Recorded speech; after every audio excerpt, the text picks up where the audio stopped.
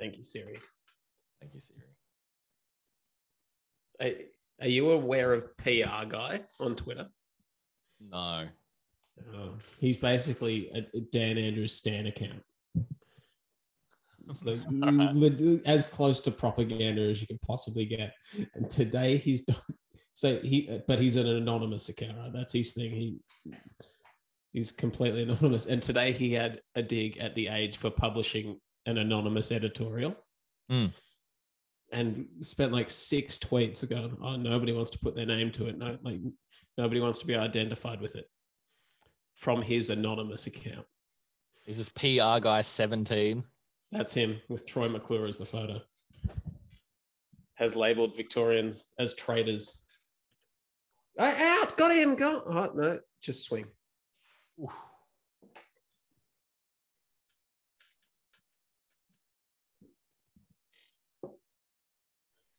I think he deleted a number of the tweets that he got called out on about the whole anonymous issue. Again, stones in glass houses. Yep. Jeez, it's swinging out there. It's a cloudy English morning. Overcast. The Duke ball's flying around. The Duke.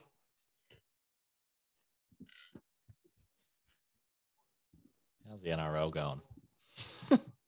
I'm invested. Boring as batshit. Yeah, it wouldn't surprise me. Well, Roosters are up by 6.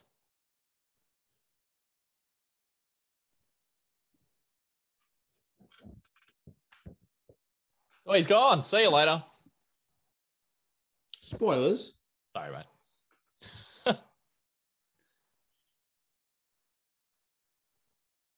Got him, go on, yes, piss off, you're out. Fuck off, row it.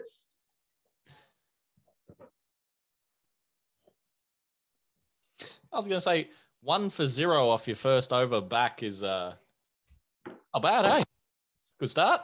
Mate, Chrissy Wokes, he is the solution to all of England's problems. What are we drinking? Back into the European Union.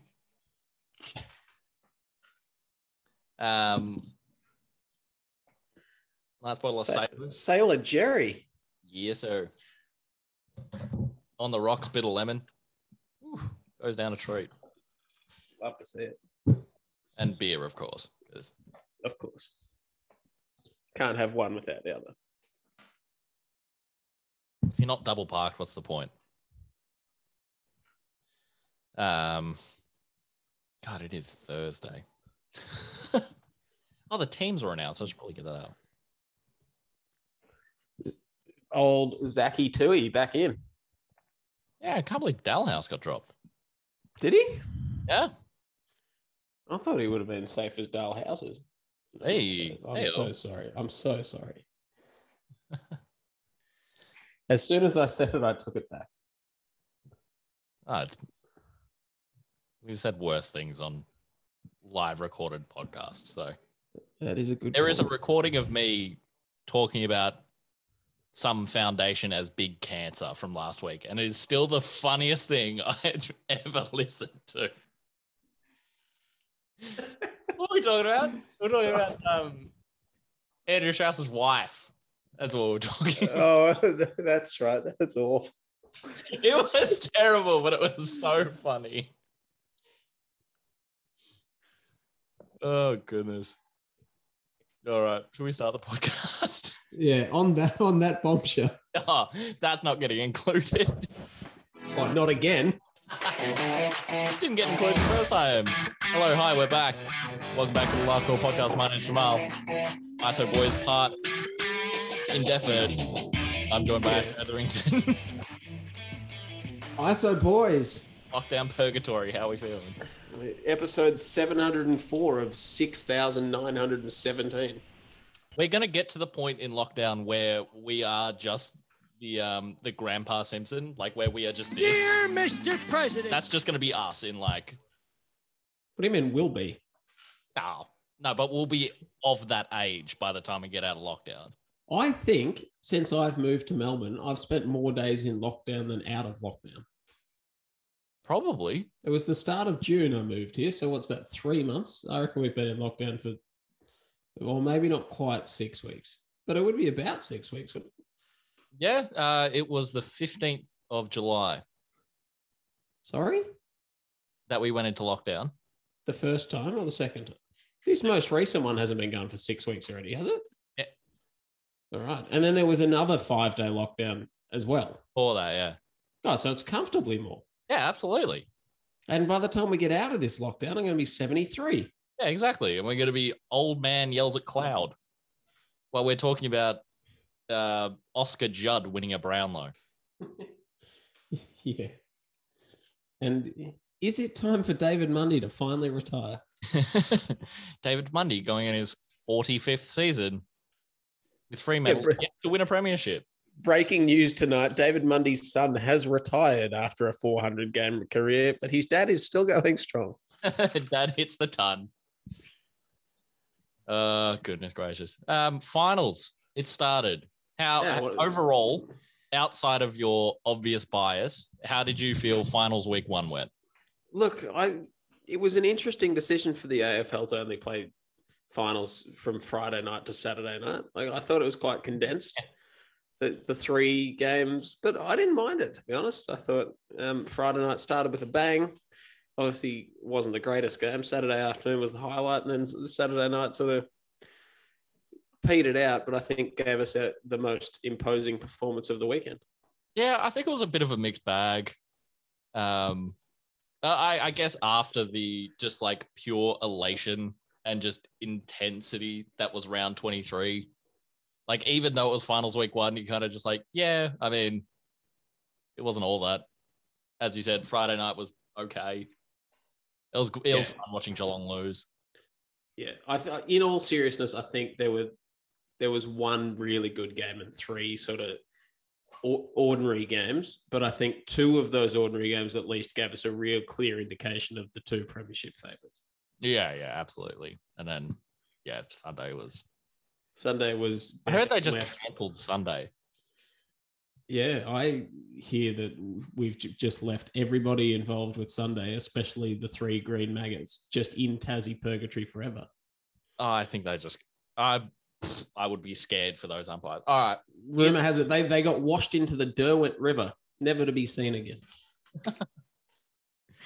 All right. Just so we don't linger on it, should we start Sunday and go backwards, just so we can get over it? Yeah, let's do that. So the Bulldogs went into the match 25 v 22. Because boy, the umpiring was average to say the least. In fairness, we had Peter Wright in the rain, so 25 v 21.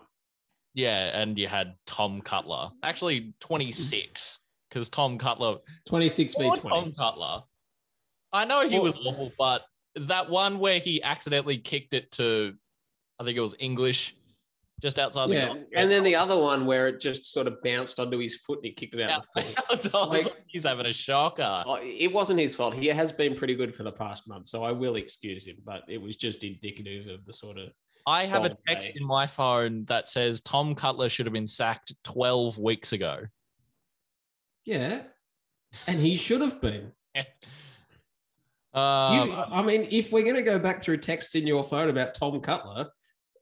the record will show I was a big advocate for sacking him from sort of April. Yeah, I know, but he's come good. All right, Western Bulldogs beat. Whoa! Good is an overstatement. He's adequate. He's jumped over your bar, which has been on the floor. Yes, yeah, he didn't trip while walking over the bar. Bulldogs beat Essendon with the help of 4 Cody Weightman free kick goals.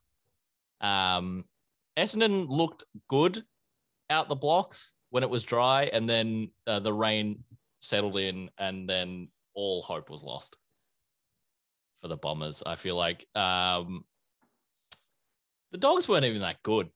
I feel like it wasn't close. But the Dogs weren't good. The Essendon were just outside of Parrish. like at times, what was the second quarter? Parish had like 15 touches. 16, Yeah. 10 contested, like 4 clearances. Second most possessions in a quarter in a final ever, I think. Yeah, no, he was unbelievable. But I don't know what it was. The Bulldogs were just like better. I don't know. I feel like outside of your top 8, everyone was just super mid. Yeah, our forward line, I think, definitely. Okay, so Essendon haven't been a good wet weather team since I can remember, and have been quite a deplorable wet weather team for probably the last decade. And especially this year, our forward line, especially with Tipper out, became quite dependent on sort of 2 meter and probably Waterman and stuff to take some marks and at least Crumb or whatever. And as soon as it was wet and all those guns came out of the armory, it was just going to be so impossible for us to score. And you saw that we kicked 4, Stringer kicked 2 of them, Parish kicked 1 from the goal square, and the other one was Dev Smith. Dev Smith from a 50 meter, wasn't it? Yeah, definitely nailed one. I was like, oh, you're on here. But yeah, you can't ask your forward line of 2 meter Alec Waterman. Don't get me wrong, I love Perk, but good grief. He was, and it's like, it's not much he can do, you know? No, they're horribly unlucky. I think I still think based on the way that they came out firing, like even up to halftime, I think if it's dry, they go close, if not win. I think they push. I think it definitely wouldn't have been embarrassing like it was. Nah, and you said this off air, but the score flattered the Dogs. They kicked 7 in the last quarter or something. They just kind of just piled it on, and Essendon mentally went home. But in good news for Essendon, after 0 football at all in the past 300 years, Jai Caldwell looked really good. Jai Caldwell looked good for a quarter. Yeah, better than nothing. And then barely touched the ball after that. But yeah, no, he did.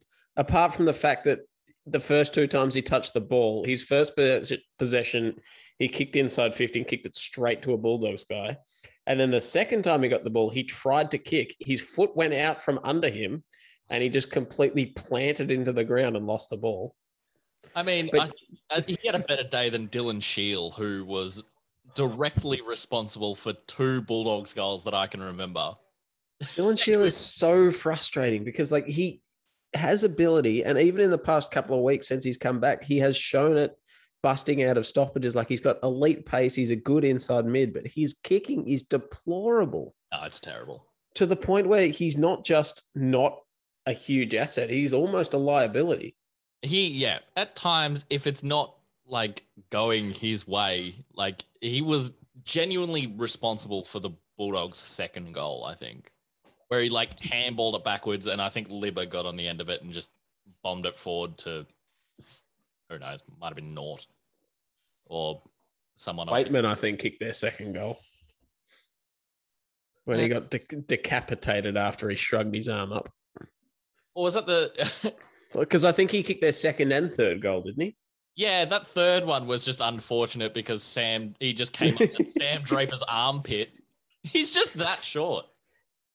Yeah, and Draper's that tall and clumsy, so it's like... Yeah. Draper was murdering Lewis Young in the ruck. He did early. I don't know if he dropped off or if his effect just got negated by the fact that it got wet and sort of shitty and our midfield dropped off. But yeah, no, early he looked absolutely dominant and it looked like he would be the difference. Yeah. I don't know. For me, there's not much I can say because it was just shit weather and the Dolphins don't play well in shit weather and the Dogs just played. Yeah. There's nothing from this game that I can take for the Bulldogs for the rest of the finals, I feel like. Yeah. From an Essendon perspective, I think the big difference between this time and the last few times we've got murdered in elimination finals, which is what happens. We tend to get murdered. I think the last couple of times we played, maybe Sydney might have been the last, or Sydney, maybe West Coast, Port Adelaide, rarely Melbourne teams, it seems. But we seem to have limped into the finals in those years and then dropped right off the next year. I don't see that happening next year, even though we got killed in that elimination final. And we're clearly off the pace. I don't see us dropping off. I think, if anything, we'll improve. Yeah. No, I agree. All right. Anything else? Last words for the Bombers season? Jordan Ridley's a fucking superstar. Yeah, he's great, isn't he? He's just so good. But yeah, no, he played on Nort most of the day, didn't he? Yeah. Yeah. And actually, did you notice this?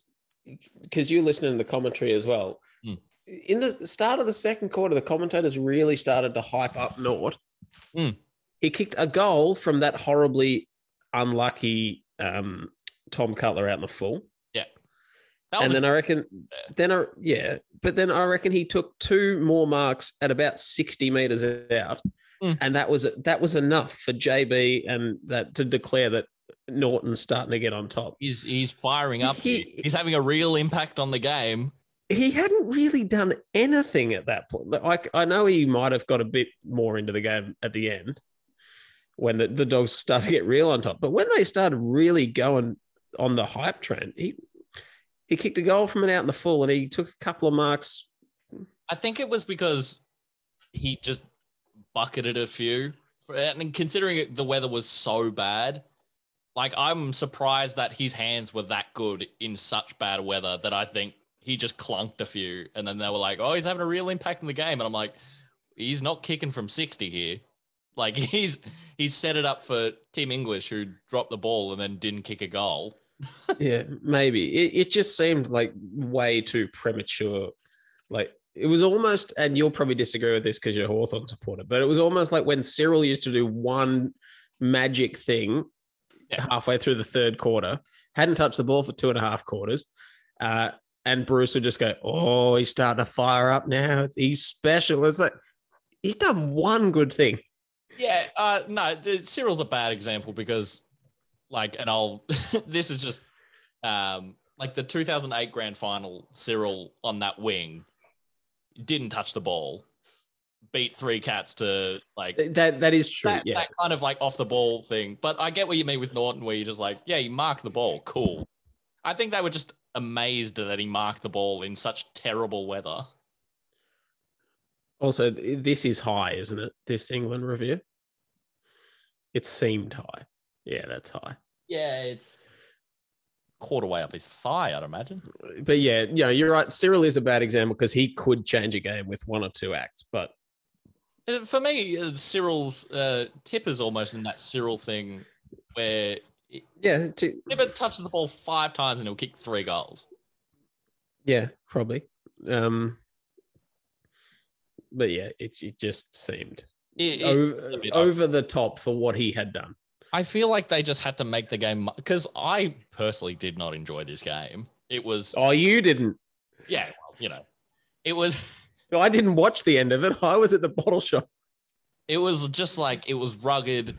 And to be honest, the thing that I got most out of the game, I liked watching Taylor Dure go back to his old form of just hitting people and just whacking people around for fun.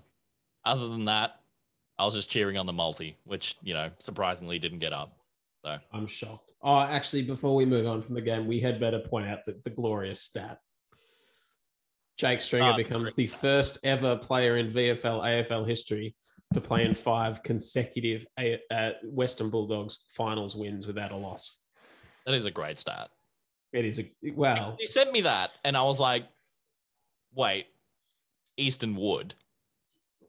But then I was like, okay, he's played in losses. I see what you've done there. Yeah, Easton Wood, Bont, McRae, Libert, Lockie Hunter. But they all played 2019 finals. Yeah. Brilliant. How good. I mean, not good for Essendon, but, that's just a fun stat. It is. It is absolutely a fun stat. No, not even close. All right. Since we're going backwards, Saturday night, Melbourne defeat Brisbane. Melbourne looked class. It's not out. I can tell you that much. Yeah, to my eye, it looked closer than the last one, though. Did they review the last one, though? Yes. Oh. Yeah, no, they did. It's the best I've seen Melbourne play in quite a while. The only reason it was close for any stretch of the game was the fact Charlie Cameron kicked 5. He kicked 3 in the first quarter. He looked okay. That would have been out had he not hit it. That's true.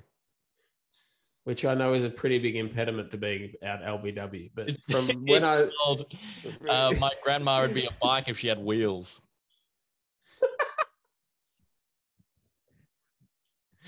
Anyway, Saturday Night Football. Yeah, Melbourne just looked great. Clary is in a class of his own. He's so I think he'll come second or third in the Brownlow. Like he has to. I still think Wines wins it. But yeah, no, Clary's incredible. I think he's more consistent than Trark, but Trark is just a beast and I reckon can turn a game of football within 10 minutes more than Oliver can. Yeah. Gawn was just dominant. Their forward line finally looks like they've got the right mix in their forward line and they're firing. Fritsch for an undersized forward in that Jack Gunston style role is incredible. Insane. Ben Brown in some really good form. Tom McDonald back in some good form. Cozzy Pickett looks good. Yeah. And of course their backline is just rock solid. So can we pour one out for Lachie Neale? 46 touches, 13 clearances. Jesus Christ. He was all over the shop. It's a fair final. He not just did he go backpack mode, but it was like when we used to go on those school camps with the giant backpacks that pack everything into it. It was like rucksack mode. Just here's when, well, not only am I going to have to carry you, but I'm clearly just going to have to do all of the work. Yeah. All right, fine. And he just couldn't quite. So he had 46 touches. Charlie Cameron's kicked 5 goals and they still get beat by what? 6 goals? Did they get? Yeah. 33 points, which is, and not just 33 points. Melbourne kicked 13-15 to 9-6. Like it was dominant. I think I texted you, it should have been 10, 15 goals. Like Melbourne were just so good, like a class above. Yep. It was good to watch.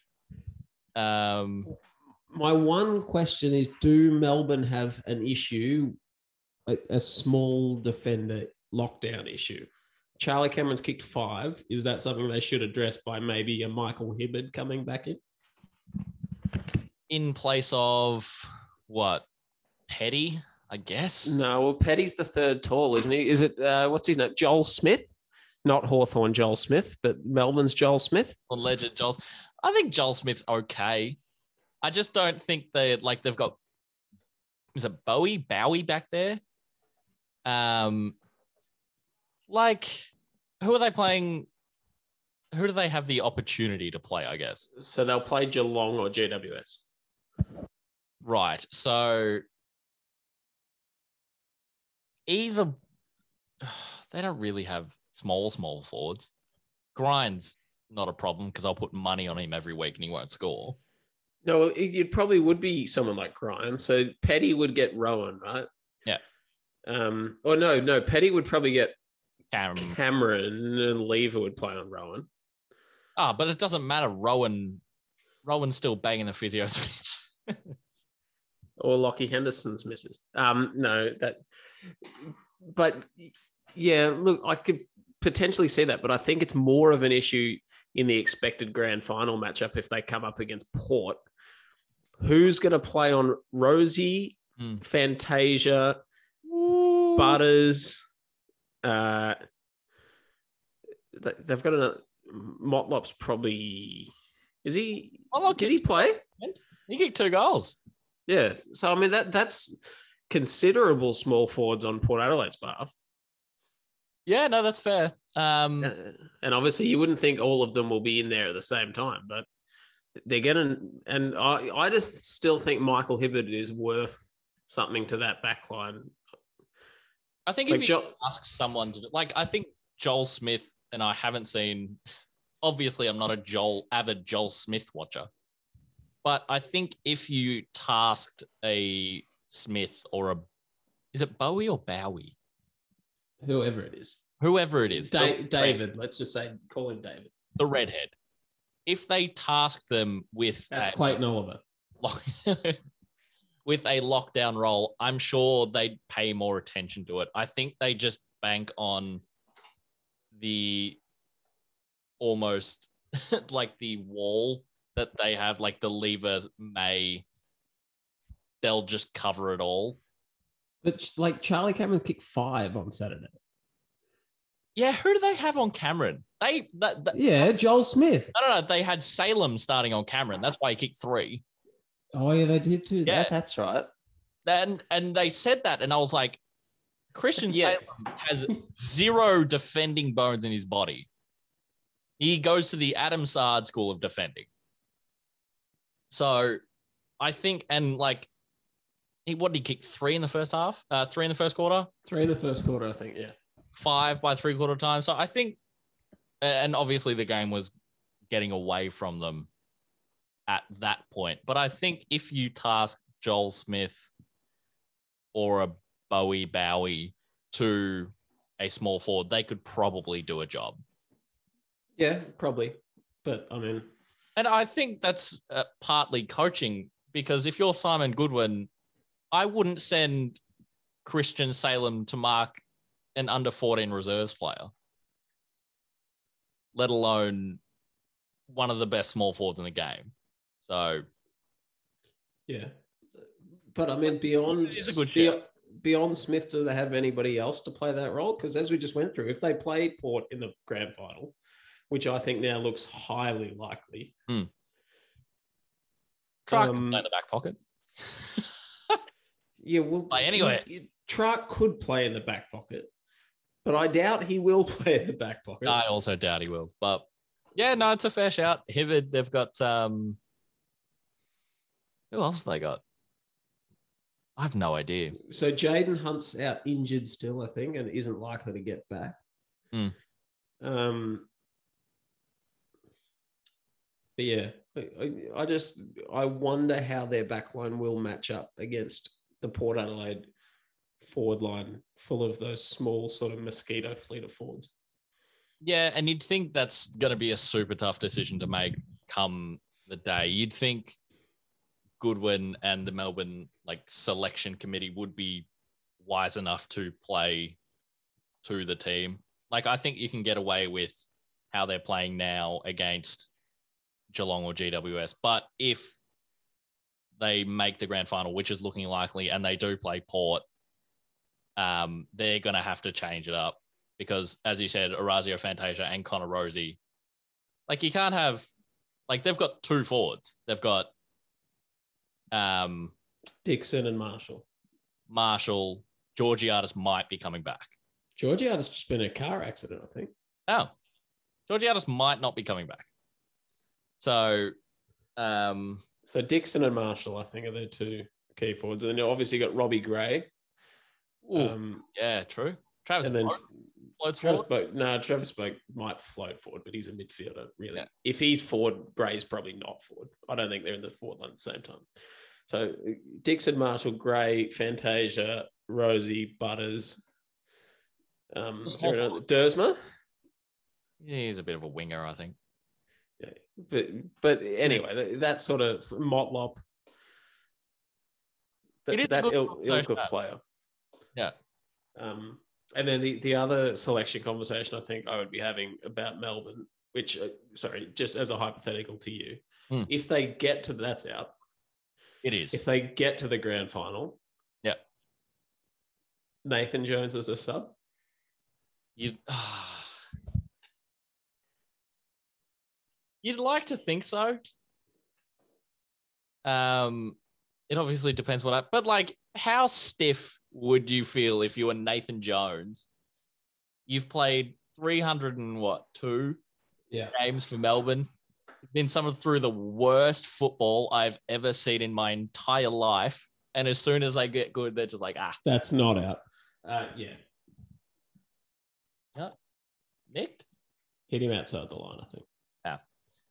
But yeah, you'd feel stiff as. Actually, that is out. Maybe. You can see the stump there. See, I'm 20 seconds behind you, so you've got more idea. But yeah, that probably is out, actually. Maybe a bit high. Umpire's call. It's out. Good. Yeah. Bring in Virat. Nathan. Yeah. See, I've heard lots of people talking about he's not quick enough. He can't cover the ground, and if you get an injury early, then it's a liability. But I would counter that by saying, in a big pressure, big game like that, I would back Nathan Jones to stand up over somebody that's played 15 games. Yeah, and you've got to think just think back to last year's grand final when Ablett played, and Ablett did what did he do? His shoulder. And they just ran him out for the rest of the game, and they were basically playing down one, but it was like hero ball basically, and didn't get it done. But like, kind of the same. Well, Nathan Jones is no Gary Ablett, but yeah, no, I get what you're saying. Yeah, I'd be inclined to play him, I think, but it is on the big ground, and I mean, yeah, I think if you're going to play him, then you have to make him the sub this week, or almost play him this week, maybe. Well, they got a couple weeks, don't they? Oh, so they've got this week off. Sorry, yeah. I mean next game. Yeah. I mean, yeah, depends. Who are they going to play? Geelong, probably. I think. Yeah. I mean, he probably has. He fits the age profile of Geelong. That's true. Battle of the Bridge. Battle of the Bridge. What a strange game. Your dad pre-game put all the money on the Giants. I'm pretty sure took out 2 mortgages on the house. I mean, he would have won big because Giants by a point, but Sydney kicked 2-7 in the last quarter to shit the bed. Yeah, I don't know. I was rooting for Sydney just quietly. I don't know why. I can't believe Buddy missed. Yeah. That was so set up for Buddy to be the hero again. And Buddy kicked 3, looked lively, looked good. Isaac Heaney kicked 4 and really turned it on the last half, sorry. Toby Green kicked 3 despite double footing an umpire in the chest. He kicked 3 in the first 10 minutes and then was abysmal. Yeah. To the point because some of us had him to get 15 possessions to win lots of money. Yeah. Paps kicked 2. Jesse Hogan looked really good. Hit the post twice. Should have kicked 4. Yeah, the buckets were out. Hey, especially in that third quarter, he just marked everything. Yeah, no, he looks really good, and it's really good to see because he was once a future premier forward of the comp and then disappeared, and he seems to be back with a vengeance. Who else played well in this game? Parker had 34. Kelly was good. Whitfield's always class off the back line. Yeah, Hopper and Taranto are always good going through that midfield. Yeah. I feel like it was, and I look at this from a purely from a punter's perspective, low possession game. Yeah, it was. And I mean, I know we talked it up as game of the round, but I'm not actually sure it was a great game. It was just a really close game. It was close. It was the only close game for the weekend, which I think made it more of it was obviously exciting, but I'm not sure it was a great game. Yeah, especially after halftime. It was a scramble after halftime. It was a really strange game because I think for 3 quarters, Sydney were the better team. They just really let it go in that second quarter, and the Giants got out to what, a 6 goal lead? Yeah, I think so. I genuinely think Sydney were the better team for the rest of the game. And it was similar, wasn't it? Last time they played, weren't GWS 5 goals up at halftime and Sydney reeled them in? Yeah. And this time was the same, but Sydney didn't reel them in. GWS just scrambled. God, they should have reeled them in. Oh, they should have won by 4 goals, Sydney. Yeah. I mean, Yeah, it was a bit like that, but Nick Haynes was the other one that was very good. yeah, that's very true. He's really good. He's a jet. Yeah.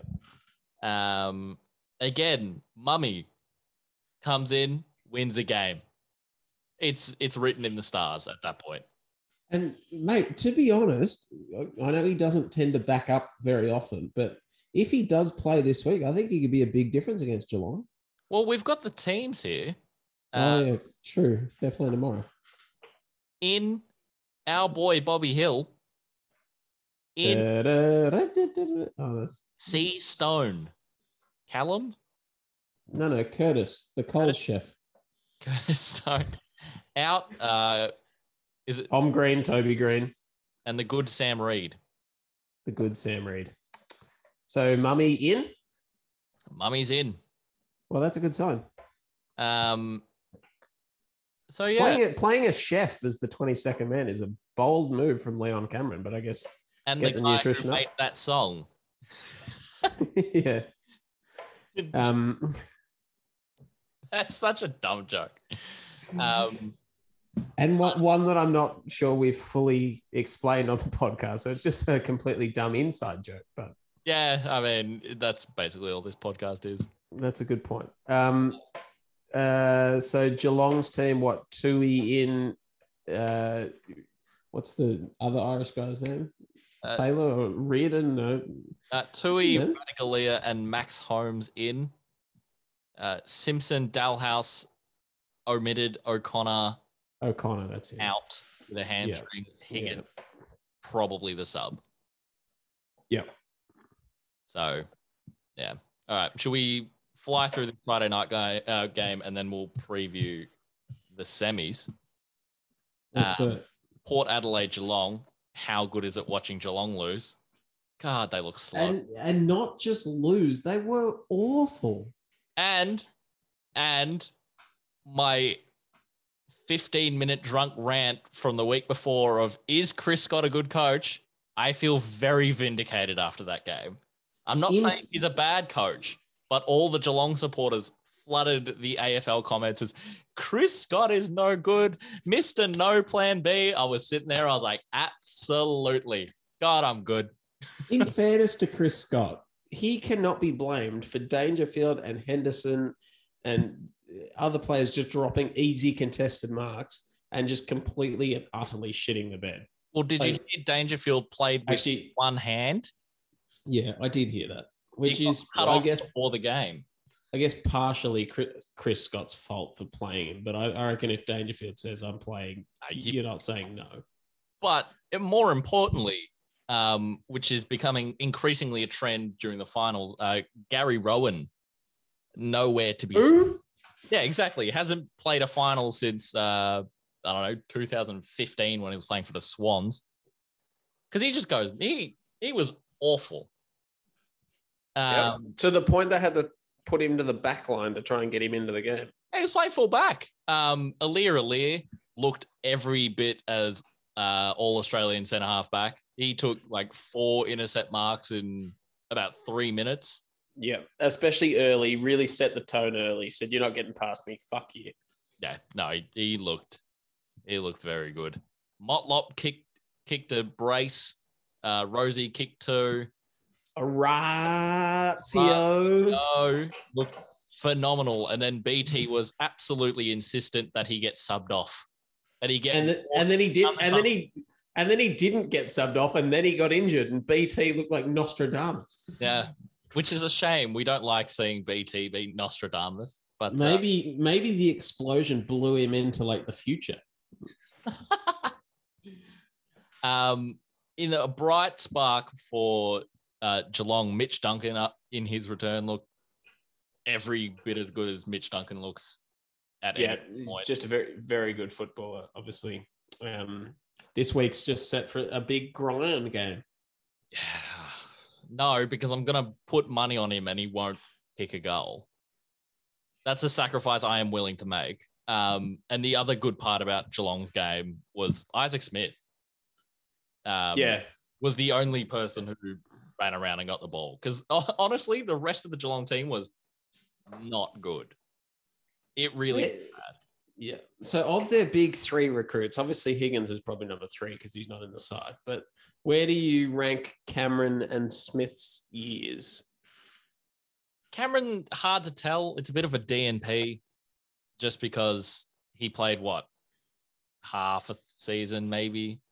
He looked good. Like him and Hawkins will look good if Cameron can stay on the park. I think Smith's been good from what you can get out of a 32-year-old whose main sticking point for when he was great is athleticism up and down the wing. And he's still kind of got it. And he just has the desire. You could see on some of the Geelong players that they just didn't want to. Because one thing I did notice early in the game, Port Adelaide were really good at pressing the player, really high intensity, really early, and kind of just got Geelong off their mark, which caused like long kicks inside the 50. And they were just like, Hawkins, get this. And then Lear was just like, oh. Yeah. No, I agree. I think Smith's been the better player this year, but I think Cameron's still the better pickup. No, absolutely. I think Cameron is obviously the, Hawkins successor when Hawkins retires, and then you'll have Cameron and Ratugolea.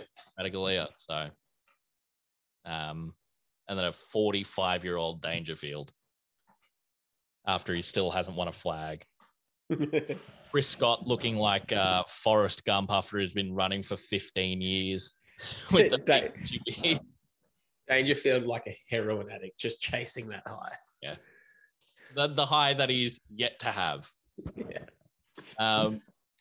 And that was, what is that? And on that heroin analogy, it's time to end the review. And now we preview. We swing to Friday night, Geelong v GWS in the, I guess, Shane Mumford Cup. The Shane Mumford Cup. How good would you feel as a GWS player to have Cameron leave, say, hey, I want to be around a better club and do better things, and then beat him? Wouldn't that just be great? I want that to happen. Adam Sard. Yeah, exactly. Even though we didn't beat Carlton this year, but really we beat Carlton in every facet imaginable. And we will probably get to that in length in the second half of the podcast. So we briefly went over the teams. Tui in, Ratugolea in, Max Holmes in, Simpson out, Dalhouse out, which I was surprised. And O'Connor did his hamstring during last week's game, and Higgins will probably be the sub. Greater Western Sydney have some big outs, but they did beat Geelong in Geelong last time without Green and without Kelly, and they have Kelly. They don't have Tom Green though. That's true. Was he runner-up in the Rising Star? Was he? I think so. Yeah, I think so. And with merit. Yeah, no, he's a jet. Great player. Where are you swinging on this game? It's in Perth. Yeah. It's hard to tell. I half reckon GWS might win again. I think the big ground, the younger side, they'll run it out better, especially if Dangerfield's hand is as bad as they say. Because he's probably the one that has the blistering pace and the just X factor to be able to turn it Geelong's way. Yeah. But they just seem old. They just seem slow. Without Tom Stewart, their backline looks fragile. Like Zach Tui is a very good footballer and a very good defender, but he hasn't played for a month. The only reason Geelong didn't lose by 15 goals on the weekend is Jack Henry was holding on for dear life back there. He was, wasn't he? I don't know if you've seen it, but what do you reckon the prices are, betting-wise? Ooh. I reckon Geelong are favourites. Geelong $1.80. And GWS? $2.05. GWS are $3.15. Holy shit. What a Geelong? Like $1.50? That's insane. What the fuck? Mate, I will be putting my house on GWS this weekend. GWS $3.14. Geelong $1.37. Nice. That is such good value for GWS. No, because as you said, it's a bigger ground. Geelong's runners include a 32-year-old Isaac Smith, a recently returning Mitch Duncan, Cam Guthrie, and Sam Mendola. And a one-handed Dangerfield. Yeah. Who is like a burst runner rather than just like a runner. But then you look at GWS and they've got runners all over the shop. Taranto, Kelly, Whitfield, Hopper. Who's the other guy who comes off the back line? Whitfield. Oh, you said Whitfield. Bobby Hill. Yeah, Bobby Hill. But fuck no, I'm gonna have to find out because it's killing me. Isaac Cumming. Yes. Who? The amount of times that BT said on the weekend, Cumming penetrating the defense made me uncomfortable. But I think GWS win this game. You think it made you uncomfortable? How do you think the defense felt? Yeah. Violated. Mumford play, GWS win. I'm not sure it's as simple as that, but yeah, no, I think it's probably 50-50-ish because I think Geelong are the better side, but I think GWS match up pretty well against them on the big ground. If they had Toby, I would be real confident. Yeah, and they are without Tom Gray. But like again, Connor Stone, how can you go without him? Cogs played all right on the weekend. Has some legs under him. Yeah, good to see him back. I'm not sure he set the world on fire, but he's not a forward either. So he just played, and I was happy for him. Sam Taylor actually rinsed Geelong last time they played. Sam Taylor's an excellent young defender. Yeah, he's great, and he, I know Buddy kicked 3 on the weekend, but Buddy looked like he wanted to knock his head off, and that's when you know you're good. When you got angry Buddy, incredibly frustrated. All right. Any last words? Final predictions? GWS by 5 points. Yeah, I've got GWS by a couple of goals. I reckon I think they're just fresher. I know Geelong are the me talking about Geelong last week. Yeah, they've got finals pedigree, but we watched them last week and they just look slow and old and mildly uninterested. So, it's beware the wounded dog, though. Yeah, that's true. I still have GWS by a couple of goals. We move to the Josh Shackey play for Brisbane. Yes, yeah. Josh Shackey Cup. Was there? Who? Oh, well, the Jason Ackermanis Cup, but absolutely. Who was the Bulldogs' massive ruckman? I'm thinking like post Will Minson, like had a buzz cut and like a beard. Hudson? Oh, I know who you're talking about too. Did he play for Brisbane? Very maybe. I'm gonna have to look that up at some point. What was his name? Bulldogs remain unchanged with JJ as the Medi sub.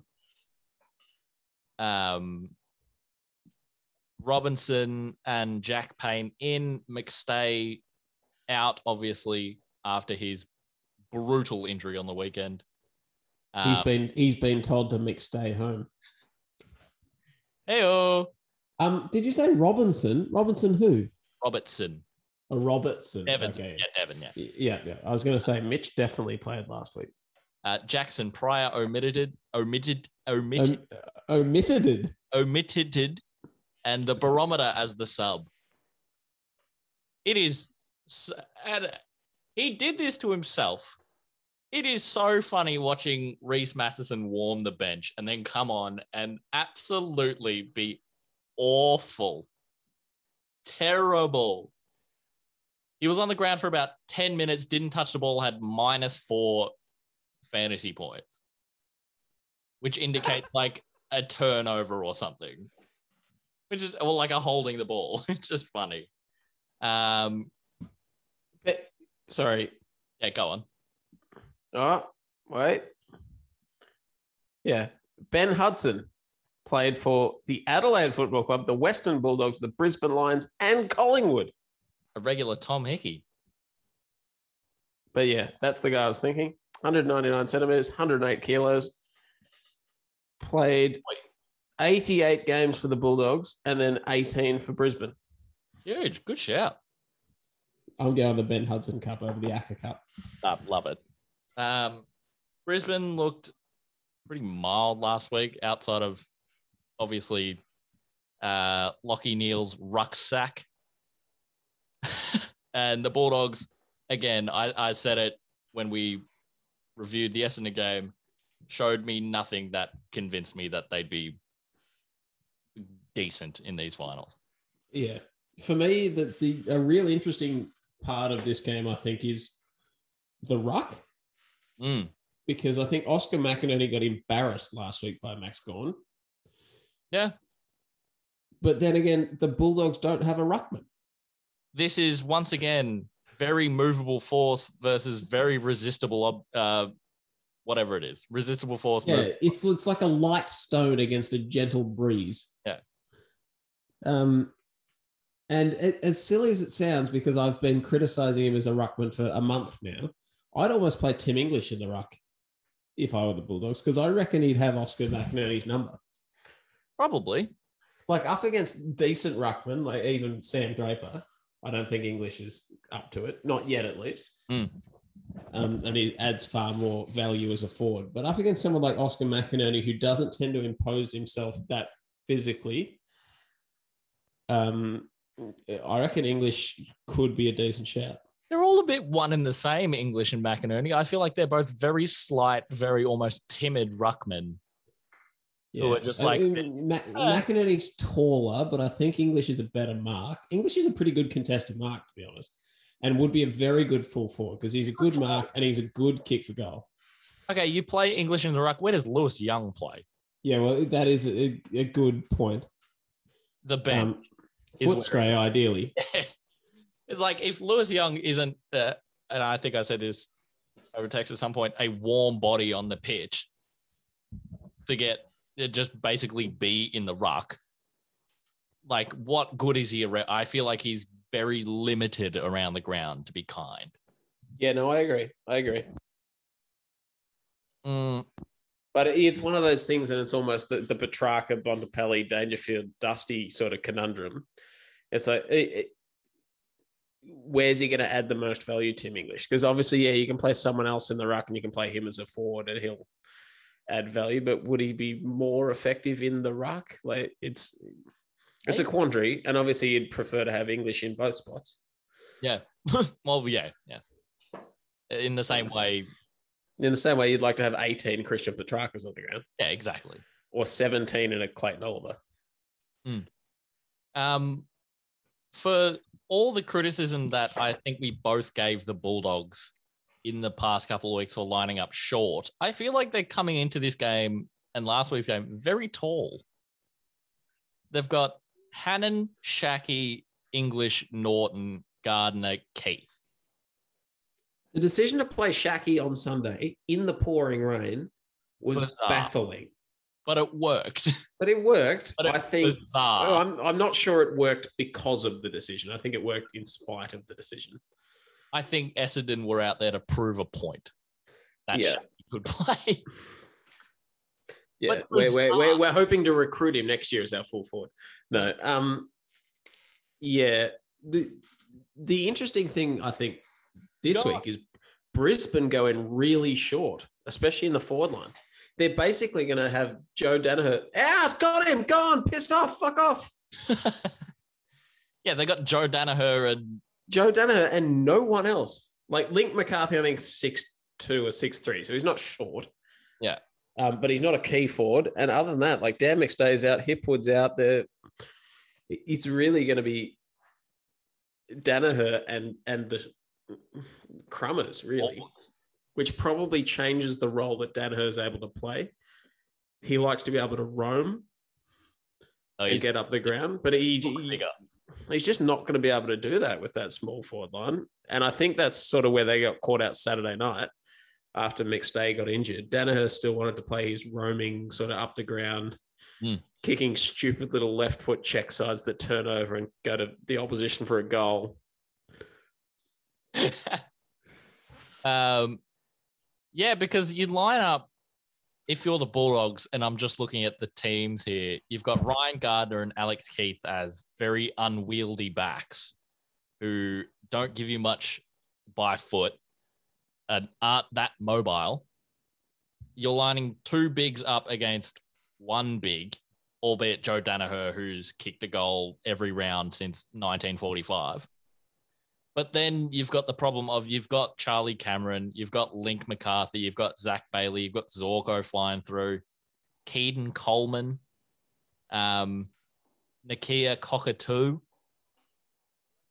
And then you've got like Doc Dure and Easton Wood. And like you want Bailey Dale coming off the half back. So you've got like Bailey Williams to mark 4 to 5 small forwards. Yeah, and I'm thinking this is a very, very, very big Charlie Cameron game. What, bigger than last week? Could be. Who plays on Charlie Cameron? Yeah, probably a fair call. I'd say Taylor Dure. Yeah, probably Doc. Yeah, I agree. But Doc isn't, you know, the speedster that he was never, ever at Hawthorn. And he's only getting older. He's still great by foot and he's very hard around the contest. But, like, Charlie Cameron will skin him if it comes to pace. Actually, maybe Easton Wood plays on him.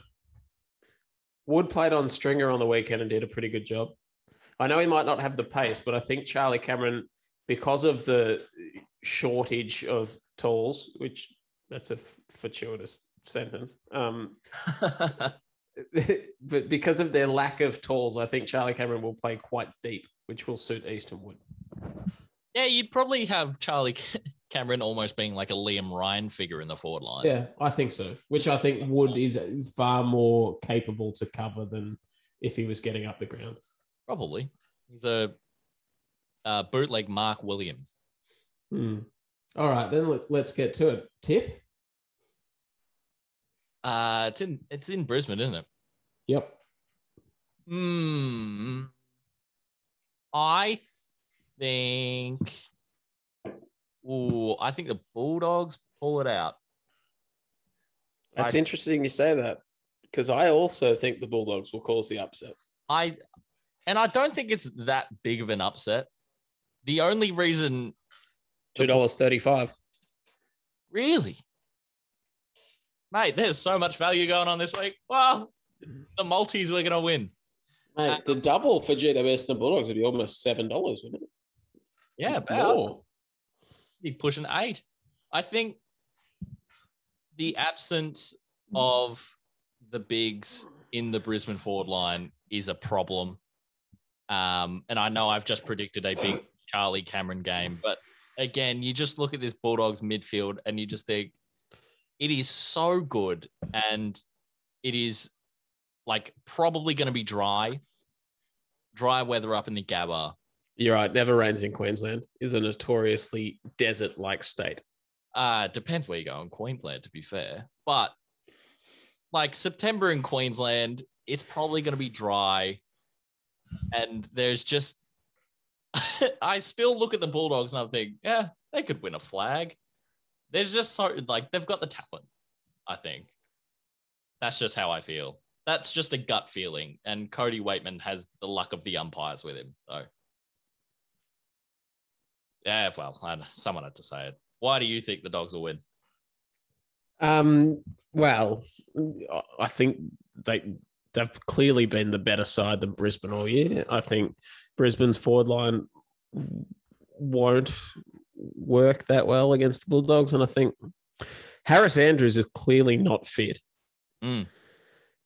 which will add a big element to the Bulldogs forward line's chances of success. And I think that the Bulldogs midfield, even though it hasn't been firing on all cylinders, I think it's still just got too much class for the Brisbane one. Yeah. No, at any given point, unless it's against Melbourne, I think the Bulldogs midfield in optimal conditions for football is just like class. It is like it's absurd that they didn't finish top 4. I know. And it was, this timekeeping issue that, but like Treloar, Dunkley, Hunter, we say this every week, but it still astounds me. Treloar, Dunkley, Hunter, Bailey Smith, Libba's lined up at forward pocket here. McRae, Bont, Caleb Daniel. Like, it is just ridiculous.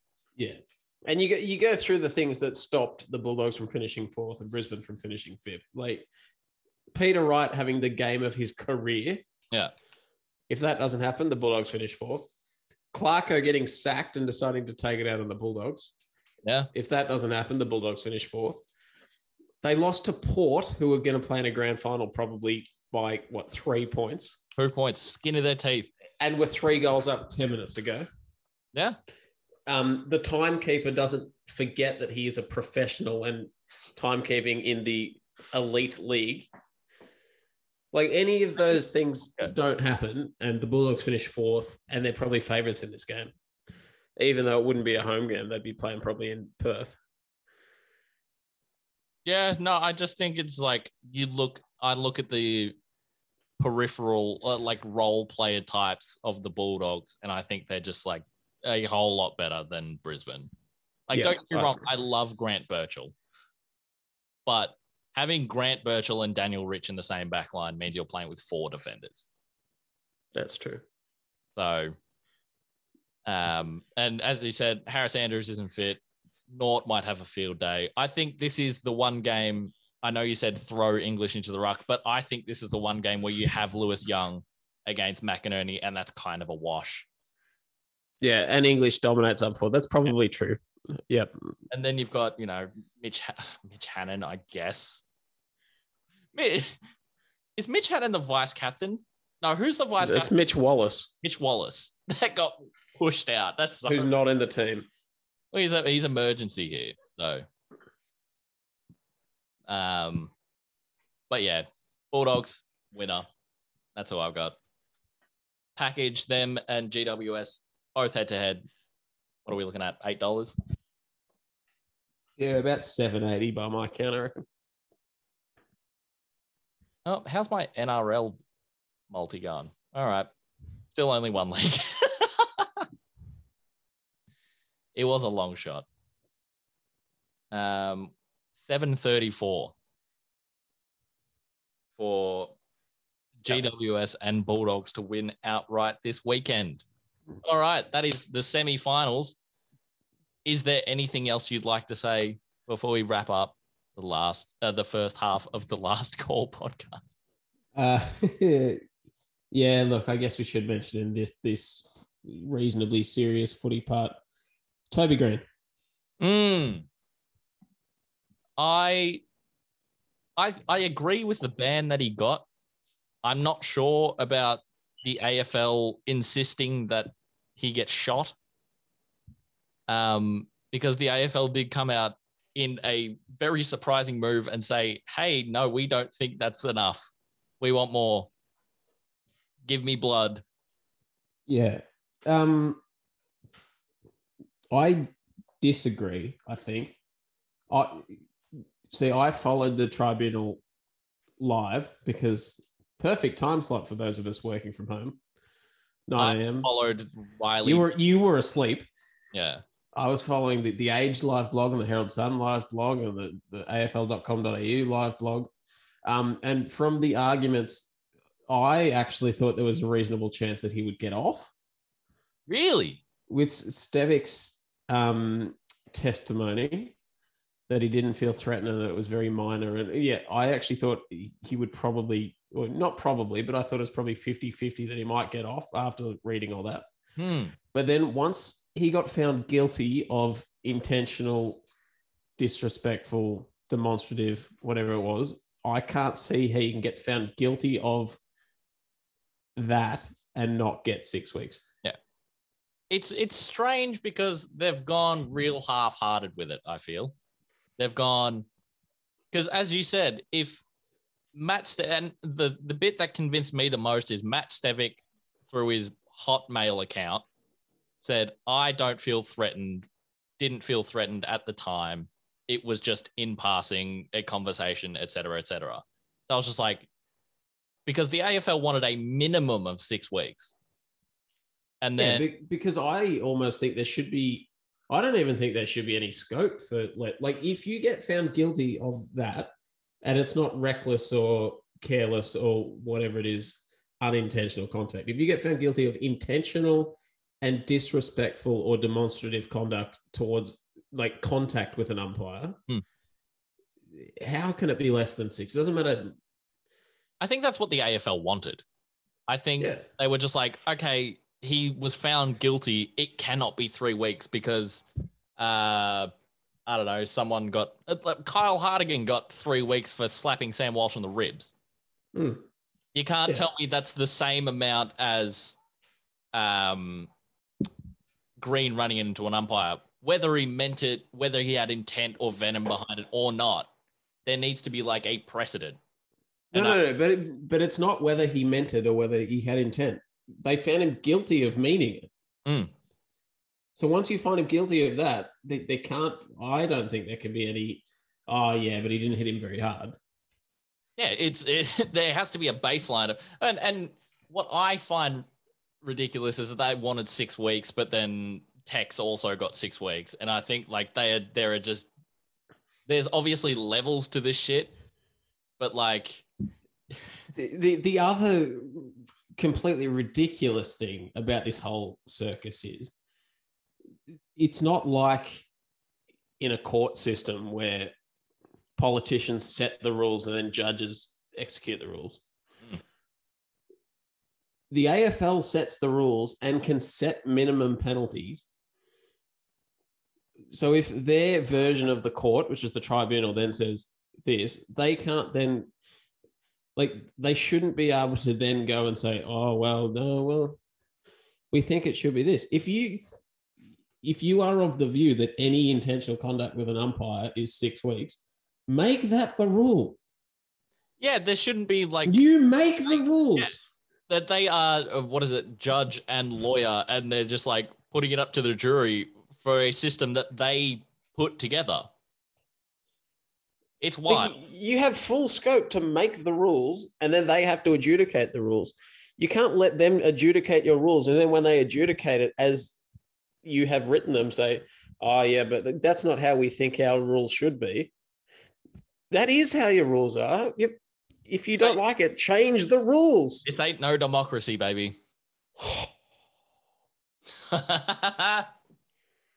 And as I said to you in text the other day, the fact that they can unilaterally appeal, get the verdict they want, but then appeal the sentence when Toby can't do the same thing. Yeah, wow. And I looked into it. When they appeal, the sentence can't go down. So it can't be so it's a unilateral appeal. Like, even if the people they appeal to find it completely unworthy of anything, they can't go less than 3 weeks. So there's no risk in not appealing at all. No. What's the point? Hey. But it's the same as the rules they've brought in for the tribunal this year, which is why there's been so many more tribunal cases. Because they stopped... You know how you used to risk an extra week if you went to the tribunal? Yeah. They got rid of that rule. Now it's just money. Now you just have to pay the 15 or 20 grand or whatever it costs to take a tribunal case. So AFL clubs are just like, yep, may as well. Yeah. Which is why it's been noticeable that there's been so many more tribunal cases this year than previous years. Yeah. Well, yeah, because they didn't want to risk the game. And they're just like, we got money falling out the ass. Fuck it. We got that pokies money. Look, we got all Jamaal's membership money. We may as well appeal Kyle Hartigan's report. He's terminated contract. For karate chopping Tom Hawkins. Yeah, I swear, for someone who got traded for a 4th round pick and started in our back line. He played like half a season. I swear he was suspended for half of it. Anyway. Just to reminisce, do you remember that day? Easter Monday, there was like 70,000 at the MCG. We were all loving it. Yeah. Seems like a lifetime ago, hey? It was 2 lockdowns ago. Wild. What was the last AFL game you went to? Was it Hawthorn? Silk 400. Port Adelaide? Yeah, Silk 400. I reckon I went to Adelaide, Essendon. Yeah. With Gel. Yeah, I mean, was at work that weekend. Yeah, that's right. Because then Gel went home and I almost came up to see you, but you. Anyway, should we wrap it up? We should. I don't have any lyrics for you, unfortunately. That's all right. I'm still mulling over. Oh wait. Donda. Is that all he says for 2 minutes? The first track on Donda is Cyrus. No, it's the Donda chant. No. But it's the lady who sings "All Falls Down" from his 2005 project, just saying Donda for a minute straight. Brilliant. So I will sign off with Donda. Donda. Donda.